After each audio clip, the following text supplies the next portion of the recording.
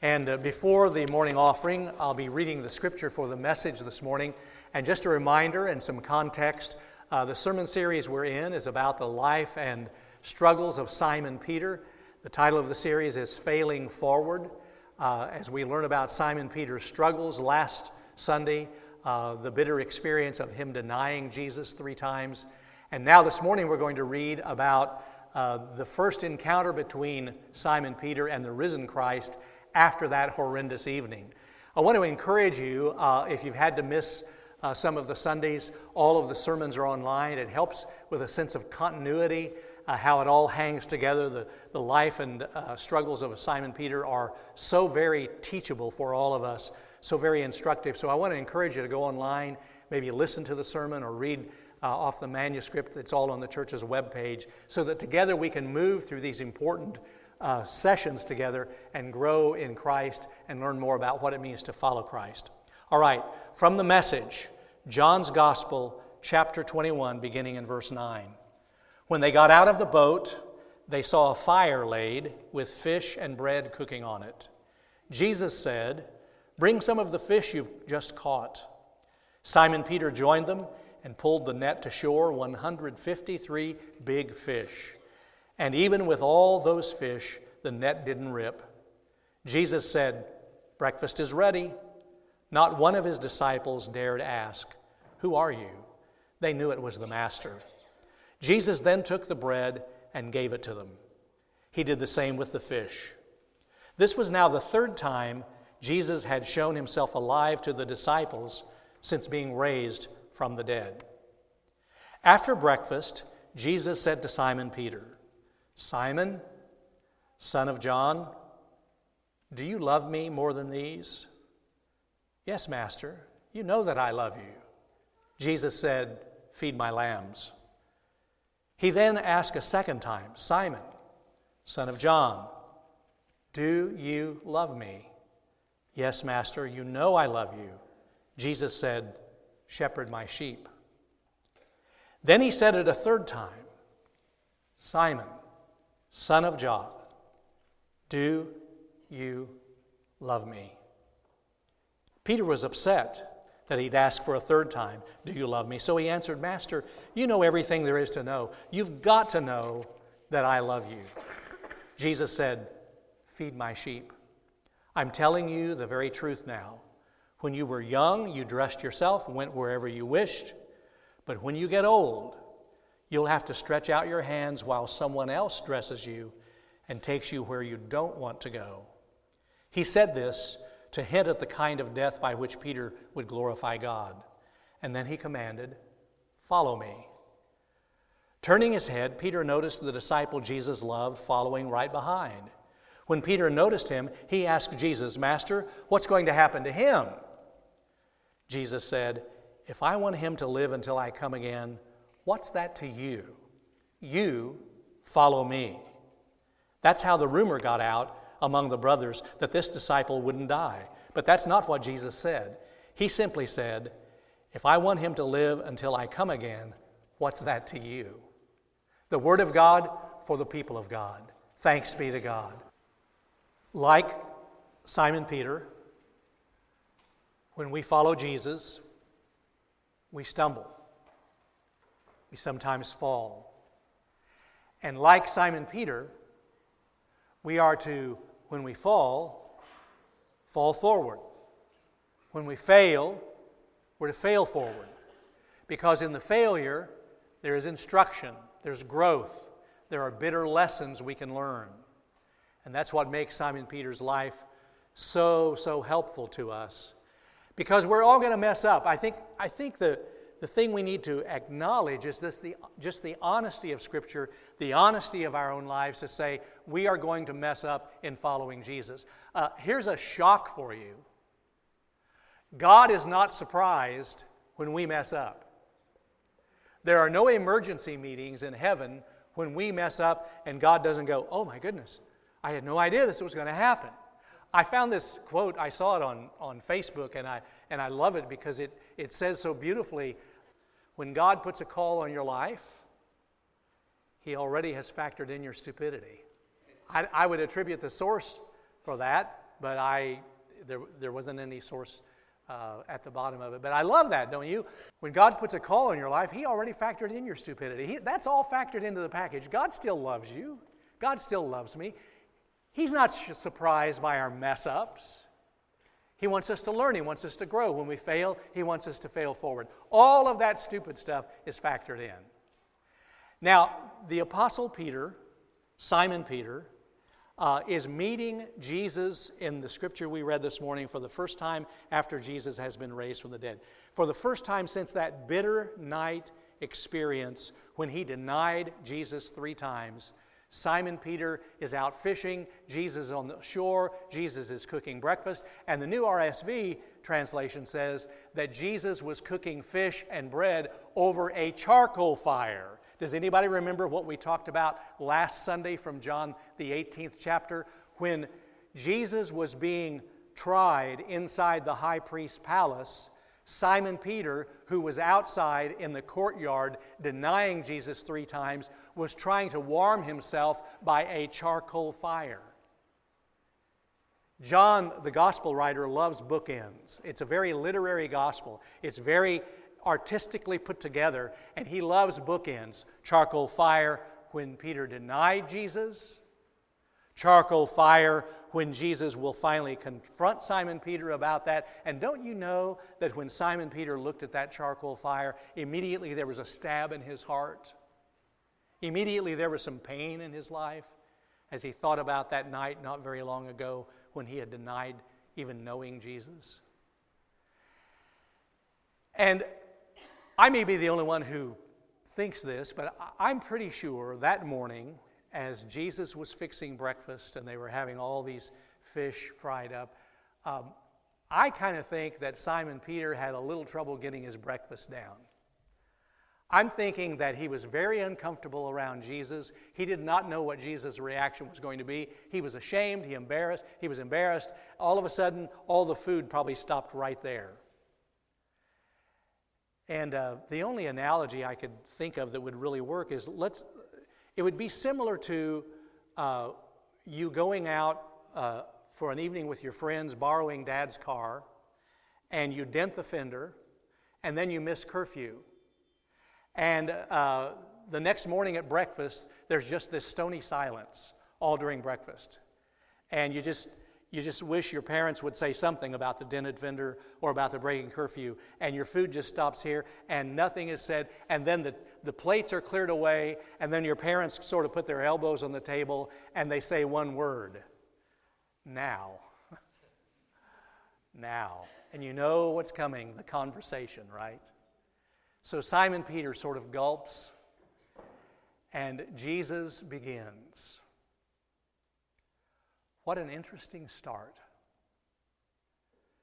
Simon, son of John, do you love me more than these? And he asked Peter 3 times, do you love me? And why is it he asked Simon Peter 3 times, do you love me? Class? I can't hear you. Because he denied Jesus 3 times. And Simon Peter knew what these questions were about. And he knew why they were 3 times offered. Now, think about it. What an interesting question. Some of us have read this Bible story or heard it so long that we're no longer surprised by the question Jesus asked.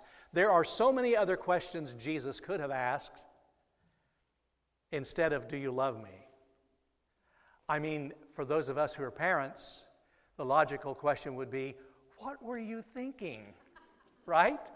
You ever tried that with your kids? And the answer is usually, I wasn't. Or we might ask, Simon Peter, do you realize how badly that hurt me? Or Simon Peter, do you realize how that hurt the witness of Jesus Christ in the community and among the people? But one simple penetrating question that sort of wraps up all the other questions inside of it, a simple, powerful question that goes deep. Do you love me? Sort of says it all. Augustine, the great church father who was born in the 4th century, once wrote, if you want to know if someone is a good person, You don't ask what that person believes. You don't ask what that person hopes for. If you want to know if someone is a good person, you ask what that person loves. And if you can find out what that person loves, you're going to answer the question, are you a good person? Now, Bible scholars have loved through the years to bat around the question that Jesus asked that first time, Simon, son of John, do you love me more than these? And Bible scholars like to debate and study, what does more than these mean? Was Jesus asking Simon Peter, son of John, do you love me more than these earthly possessions? Do you love me more than all these fish and this way of life that you lived before I called you to follow me these 3 years?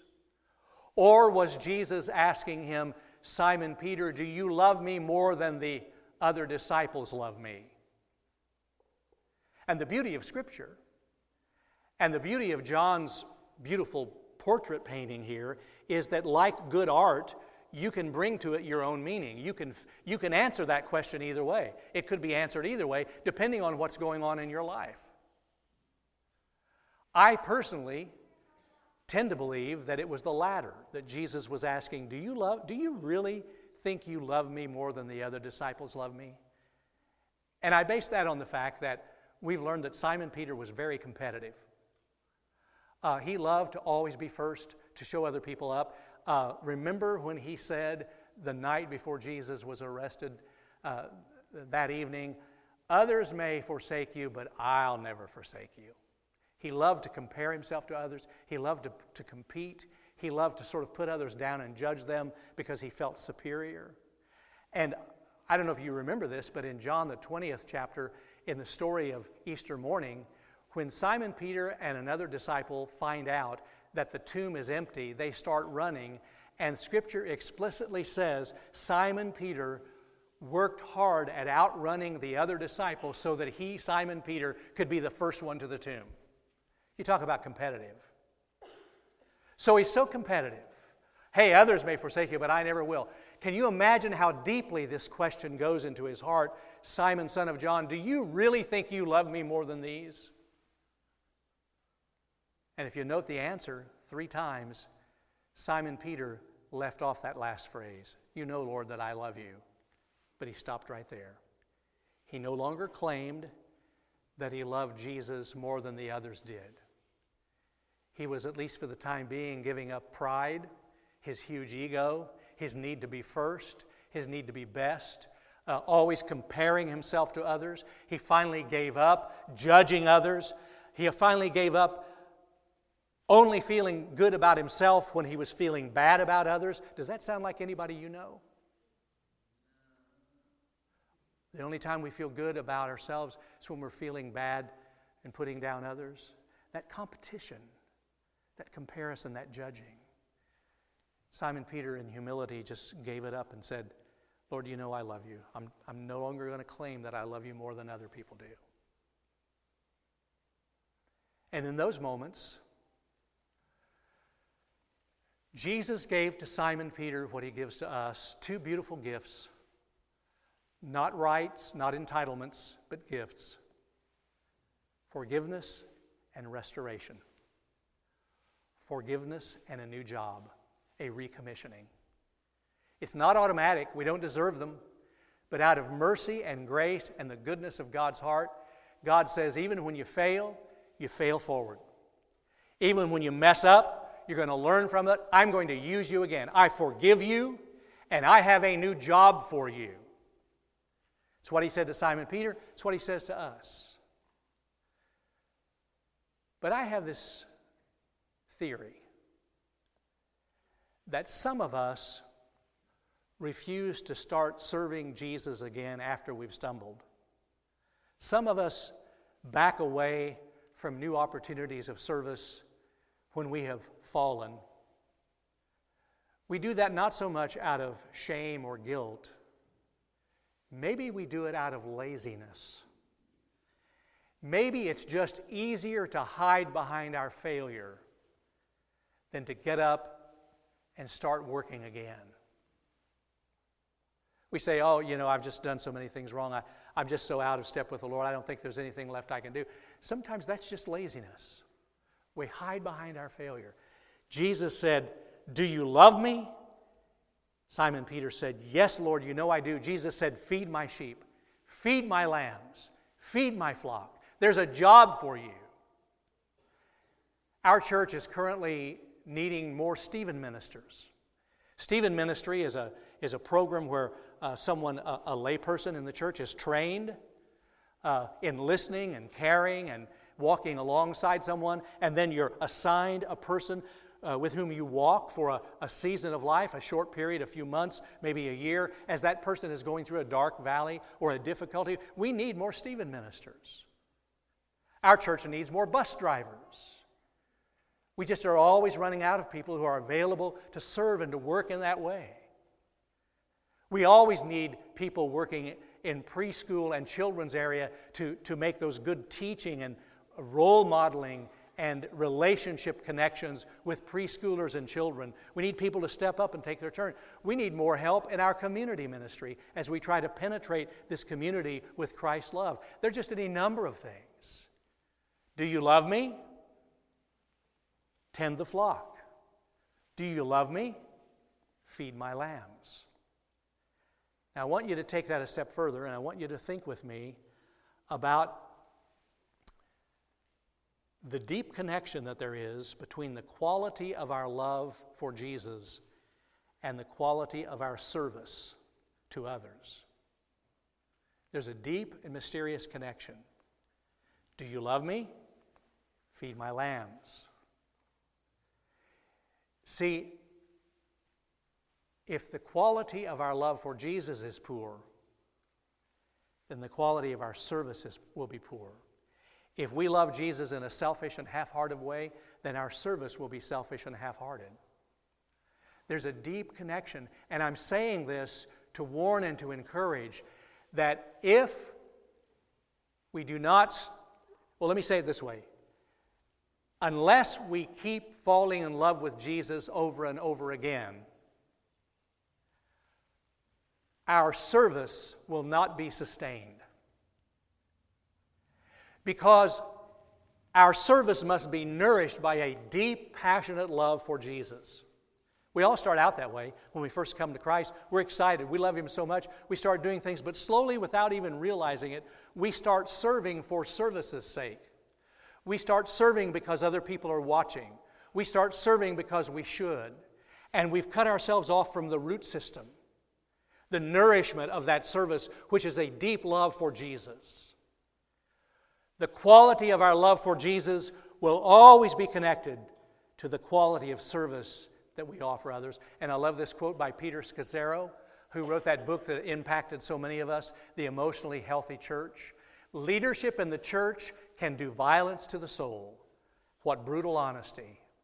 Leadership in the church can do violence to the soul. The endless needs that routinely hurtle toward us can leave us exhausted and irritable. Who has time to enjoy Jesus? In fact, who has time to enjoy life? We're just so busy serving. Do you love me? Feed my sheep. The deep connection between loving Him and serving others. And just when you thought Simon Peter wasn't going to fall forward anymore, that he's finally got this thing down pat, that he's done with competition, that he's done with comparisons, that his ego's finally in check, he starts talking again. And Jesus said to him that third time, He said, now Simon Peter, you need to know some rough days are ahead. There's a day coming when you are going to go where you don't want to go. And Jesus was hinting at the way Simon Peter would die and glorify God. Tradition has it that Simon Peter died a martyr for Christ, that he was crucified. He did not believe that he was worthy to die the way Jesus died, so he requested that he be crucified upside down. But at this moment, Jesus is warning him, I just want you to know some tough days are ahead. And so Simon Peter immediately switches into the mode of comparison and competition and his ego needs. And he points at that disciple whom he had raced to the tomb Easter morning. He said, well, what about him? Don't you love it? Well, what about him? That's not fair. What about him? And you know what Jesus said to him? None of your business. You take care of you. Twice Jesus says, you follow me. The Greek is emphatic. It's not follow me, it's you follow me. You let that disciple take care of business on his own. And basically Jesus was saying, Simon Peter, you are hereby released of all responsibility for running anybody else's life. And Simon Peter, what's more, you're released from responsibility from running your own life. Just take care of business. What's that to you? Follow me. Because deep down, what happens is that when we cannot accept the weaknesses in our own life, we have a lot of trouble accepting the weaknesses of others. That's precisely why Simon Peter had to go through this brutal experience, this difficult, painful confrontation before restoration. He had to come to realize he has to accept his own humanity, his own weaknesses, his own failures, because until we can accept the weaknesses of others, we're going to be constantly judging. And we're never going to be able to release ourselves from that till we can accept our own weaknesses. When we deal honestly with our own pain and the falling and failing forward, then we can release everyone else from being judged by us. We can let that go and let Jesus take care of it. We follow, but we fail. We follow, but when we fail forward. This is the way grace works. This is the way God works.